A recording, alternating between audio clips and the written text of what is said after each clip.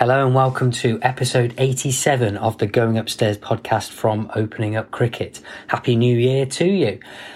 Something that I'm really looking forward to this year is the plans that we've got here at Opening Up Cricket, both from myself, Mark, and others involved, regarding the podcast. Now, podcasts as a platform, of course, there's so many to pick from, and thank you for indulging me and others in this particular series. But what we've got coming up, particularly in the next couple of episodes, are some areas that I've been wanting to talk with people about for quite some time now, and it's great to be able to have the people that are joining me to discuss that. So watch this space for those, and hopefully be able to get the podcast out a little bit more regularly than we managed to last year. But the theme of what I'm going to be discussing in this episode is really quite related to that.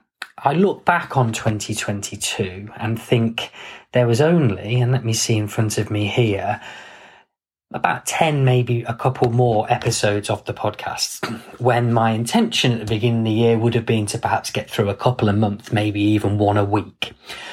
And there can be a temptation when you set targets like that and you don't achieve them to get very despondent and to start having a conversation with yourself, picking apart the negatives and being quite harsh on yourself. But what I've learned from the year that has just gone by, and really this is quite recent for me, is the pitfalls of taking on too much, of overburdening yourself with things, whether that be targets, whether that be pressures which you invite upon yourself or are put on you by a number of different circumstances. And what I've spoken about on episodes in years gone by is my own personal experience of mental ill health. And of course, that is by its very nature something personal, and it will not be applicable to the next person's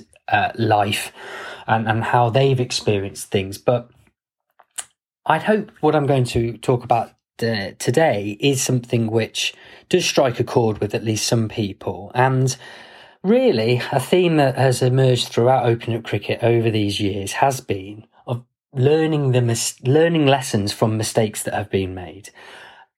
Not necessarily being despondent about having made mistakes, it's part of life to do that, but to really try and give a nudge towards other people to perhaps not fall down in the same way or things like that. So this idea of taking on too much sort of reared its head for me towards the end of the year just past. We're now on the 2nd of January when I'm putting this recording together. And I think when I look at mental health and mental fitness, it can be very tempting as someone who each day does something related to it.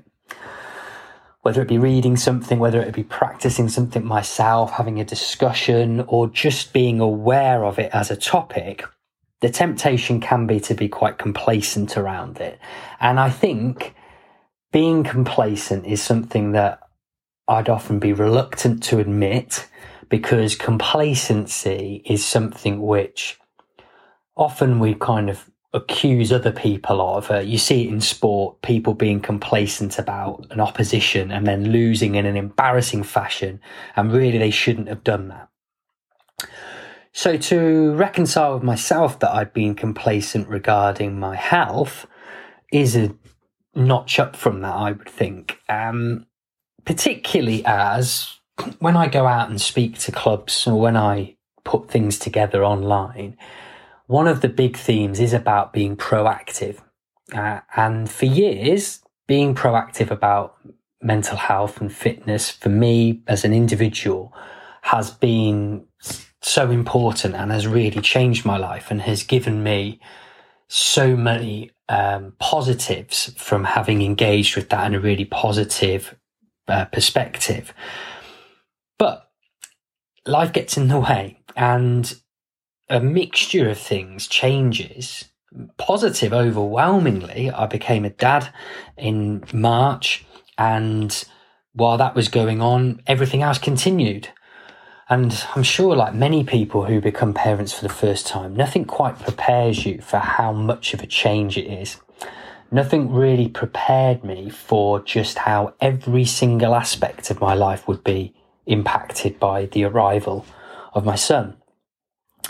And I was guilty, if again, guilty is quite a judgmental term about oneself, but I was certainly attempting to carry on every other part as much as I could. So I was one of these people who was saying, oh, well, I'll definitely carry on playing cricket because I need my release of the weekend. I'll definitely carry on doing as many things at Open Up Cricket. It won't impact my work. I'll still be able to do all of my hobbies. I'll still be able to get all of my sleep or whatever else I was thinking. And whether it be peculiar to me or whether it be more general, that didn't happen. And I certainly resisted a lot of that and felt that, oh, it was just temporary, I'll be able to come back to this, and not really making those adjustments. And as a result, letting some of the things that I used to look after my mental health to slip by the wayside and put them off. Even when I had time, which even though it feels like you don't have any time, sometimes in your life, there always is those little pockets where you can do something positive. Rather than defaulting to some of the negative things that can creep in, doom scrolling through your social media, etc. So that kind of built up in the background. But because I've had experience of serious episodes of depressive illness, I didn't put that on the table. I just thought it's purely circumstantial. And there was a lot of when and if thinking going on. So I would be saying to myself, when this changes or if this changes, that will just fix everything here. So I became a little bit naive in that respect, just assuming that something would fix itself and everything would go back, not necessarily to normal, but in terms of my health and well-being, that would be taken care of by something external, just tweaking and going from there. So, of course, the more I did that, the more I got further away from actually being proactive and doing something and addressing some of these things which were going on. And then I reached a point outside of the end of the cricket season, going into the autumn and winter months, where the signs and the symptoms became a lot stronger. I started to have more of a perspective that I did years before, and the worst experiences of depression that I've had.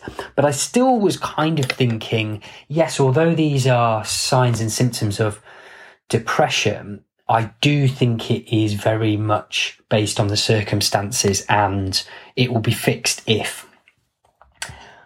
But I realised as I got towards November, going into November, that this was something which had become quite entrenched. And actually, just because the signs and symptoms were not as bad as they had been in the past, it doesn't mean that they weren't there. And it doesn't mean that they didn't contribute to another episode of depression.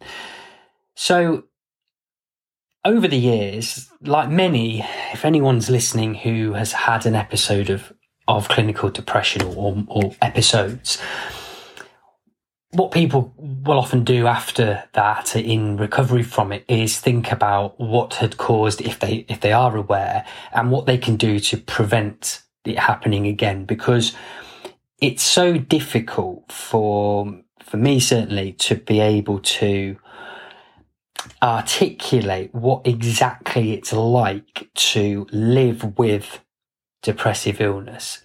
The only thing which goes some way to explaining it is just how overwhelming the despondency and the negativity would be. That it bleeds into all areas. For me, it would be that every aspect of my life I would look upon through a negative prism, and not just negative as the symptoms got worse, but intrusively negative, almost like an argument that's going on where one person has a megaphone and the other is on mute. So not able to get that other perspective at all, and all the evidence seeming to stack up on one side, rather than what I'm usually capable of is being able to find some kind of balance that's there. But that still doesn't describe the ins and outs, the day to day of what those signs and symptoms can actually lead to. But what I did was I had some time where I was fortunate, where I was able to do the thing which is really important when you're unwell, whether that be physically or mentally, and that's have some time where you have a break. For me, in this case, the symptoms were not like they'd been years before, where I had some time off work. I actually continued going into work.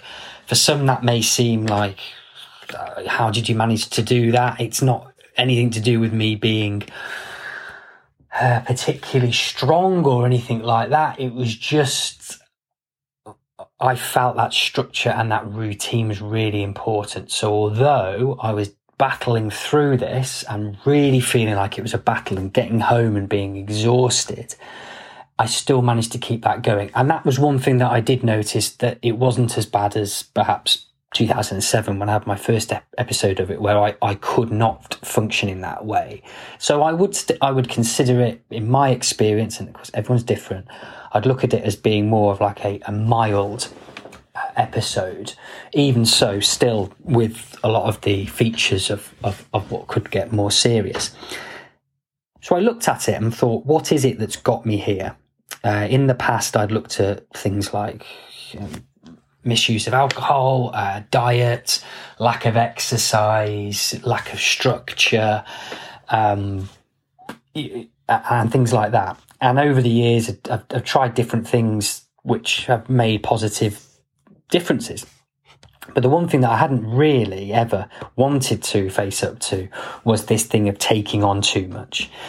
And as I looked at it, I realised that what I had in front of me, day to day, week to week, the accumulated pressure of it for me was always likely to lead to some form of either burnout, stress, or in the case of me, the triggering of that depressive illness which had occurred before. And I'm fully aware of things which could have been done along the way to offset that. And the ability to be able to look back and do that is helpful, but it can also sometimes be self-defeating in that you kick yourself for not having done it.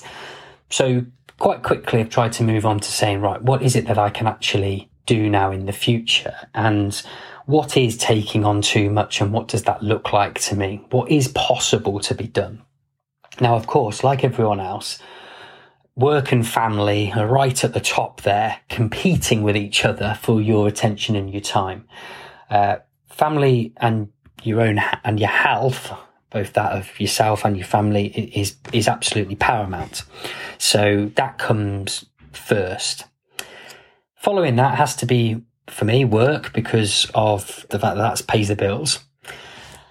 And as time had gone along, in that last little bit before Christmas, that was all that I was doing.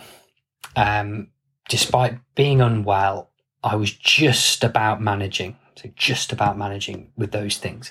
So then I looked at everything else that was there and thought, what can I reasonably add on to those two things which help me, and also, of course, in good times, test me and challenge me?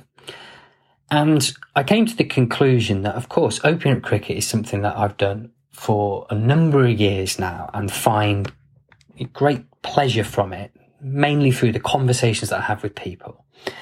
And in some sense, even if it's not exactly the same as before, I would like to do something with that. I'd like to carry on, hence talking to you now. So that was there, and I'm thinking a lot more about, what's feasible and what isn't. Like the travel that I used to do is not really possible now, but I still like to do some of it. So that was something that I wanted to almost ring fence and say, yeah, I feel that has a positive impact on my life. I have to remember though that it's something I do as a hobby, if you like, as a volunteer. It's not my job. It's not something that I'm obliged to do because I'm paid to do it. It is something that, as much as I felt really guilty about postponing and cancelling a lot of sessions last year, it's something which does have to come behind things like, if your child's unwell or there's a problem at home, you're not able to get there. So then I thought, right, what else do I need? I need things to help me switch off. Opening up sort of helps me switch off in a way as well, but things which there's no expectations at all, like going to the gym, going out for a walk, reading, which I love. Everyone will have their list of things which are there that can get overlooked, but really do help them just with their mood. And then I thought about, cricket. Can I play cricket? Not can I play, am I any good? Because the answer to that is overwhelming.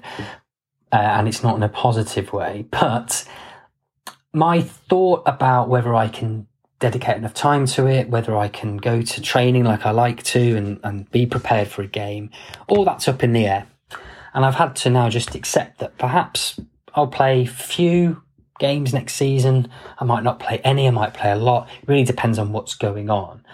But what I'd been allowed myself, and as I think as a sort of symptom for years of taking on too much, was, and I often reflect on this, even though it's now a few years since I've done it, is as a volunteer and involved in cricket, taking on things when I didn't even want to do it, and I would always be confused with myself about why am I doing this? I would even say it out loud. Why have I said I would do this? And that's the topic of much debate that I've had with myself. Was it that I just felt that was the only way I could be accepted? Would people like me more if I was there doing things for them at the club? Would it be an element of feeling like I'm in control in some way? I can, shape what the club looks like so it's more in my image. All kinds of things, probably all contributing to it. But quite simply, there just is not the time now available, or that I am making available to do that. And I always used to be quite scornful of people who said, I don't have time for that, or I haven't got enough time. And I would look and think, for example, in a cricket setting, while all of us who are here on a committee, as an example, don't have a lot of time, but we're doing it for you and so on. And I always wanted these people to overburden themselves and stretch themselves like I and others were doing. Whereas now I look at it and think, do you know what? Good luck to them. I wish I'd had that ability to be able to draw a line somewhere and, pardon the pun, set some boundaries. So that's a big theme, I think, going forward.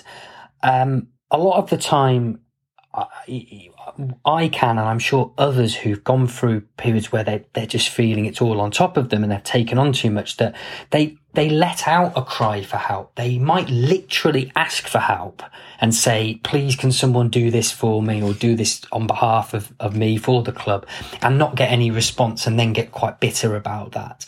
But sometimes the cry for help can be a lot more subtle, and as a result, it's probably not going to be picked up by people. And the key to helping me understand these things about myself, and hopefully some of it rings true with people who are listening, is it comes from two or three perspectives that I've picked up from stuff that I've read over recent years, and then I've come back to in these last couple of days, actually. One is something that Michael Yardy said in his book, The Hard Yards, Highs and Lows of a Life in Cricket. And Mike Yardy, of course, had a high-profile instance of mental ill health, which was shown to people in the game. It was well known. The book talks about it in a lot of detail, and I certainly am grateful to Mike for speaking about this and sharing that in various ways, that because it makes it easier for other people to talk about things that they're going through. But I'm paraphrasing. He talked about in the book the idea of mental illness making you a really good actor. I think that's what he said, something along those lines. And I think that this is something which, because we're trying to show that we can carry that load, and we don't want to say we can't cope, that we do become a really good actor, and we almost overcompensate by perhaps wanting to add more on to show that I can't be struggling because, look, I'm getting these additional things on. And maybe that was something to do with me doing things like wanting to continue with work, when if it had been another person, I probably would have said to them, is it possible for you to take some time off? And that's always worth considering. How do we think about ourselves compared to how we would think about others? So the Mike Yardy quote was sort of running through my head, and it reminded me then of a book I read ages ago, but I've come back to, and I cannot recommend this highly enough for people. It's called Depressive Illness, The Curse of the Strong by Dr. Tim Cantifer. And it's a book which I've got it in front of me here, 118 pages, including the index. So pretty accessible. But this book really spoke to me. I'll just read a touch here from the blurb. If you have depression, it's important to remember first that you are not alone, and second, that you are much stronger than you think. Don't blame yourself, says Dr. Cantifer in the new edition of this best-selling book. People with depression so often struggle on, dealing with pressures and stresses that others would refuse to take on until physically they can take no more. Dr. Cantifer shows that depression can be the body's way of blowing a fuse, and explains that it's a physical illness from which recovery is possible. And of course that sums it up better than I could. But within this idea of pushing yourself to sort of that limit and then something giving really did make sense to me, even though on this occasion, to look for the positives, I had taken on too much, but I was able to observe that much earlier than years before when things really had got too much, and was proactive in saying, I'm not going to do anything for opening up for this period of time. I'm not going to do anything in this area. I'm not going to chase this or that. I'm just going to concentrate on what I can and prioritizing time to get well, which hopefully I'll get the benefits from in this coming year. But one thing that maybe underpins this attitude of striving to take on too much and pushing oneself too far. And of course, there is a fine line between wanting to go out of our comfort zone and do more things and achieve, and taking on too much. I again, had read it before, but had come back to it. The book Daring Greatly by Brené Brown. If you get a chance to look at her TED Talk, it's one of the most viewed ones ever. And it's about this idea of vulnerability, a word which comes up quite a bit in the space of mental health and well-being, but this book really breaks it down. And again, I'll just have to read a little quote from it. She quotes from another book, from Lynn Twist, The Soul of Money, and it's about this idea of scarcity. So this really struck a chord with me. For me and for many of us, our first waking thought of the day is, I didn't get enough sleep. The next one is, I don't have enough time. Whether true or not, that thought of not enough occurs to us automatically before we even think to question or examine it. We spend most of the hours and the days of our lives hearing, explaining, complaining, or worrying about what we don't have enough of.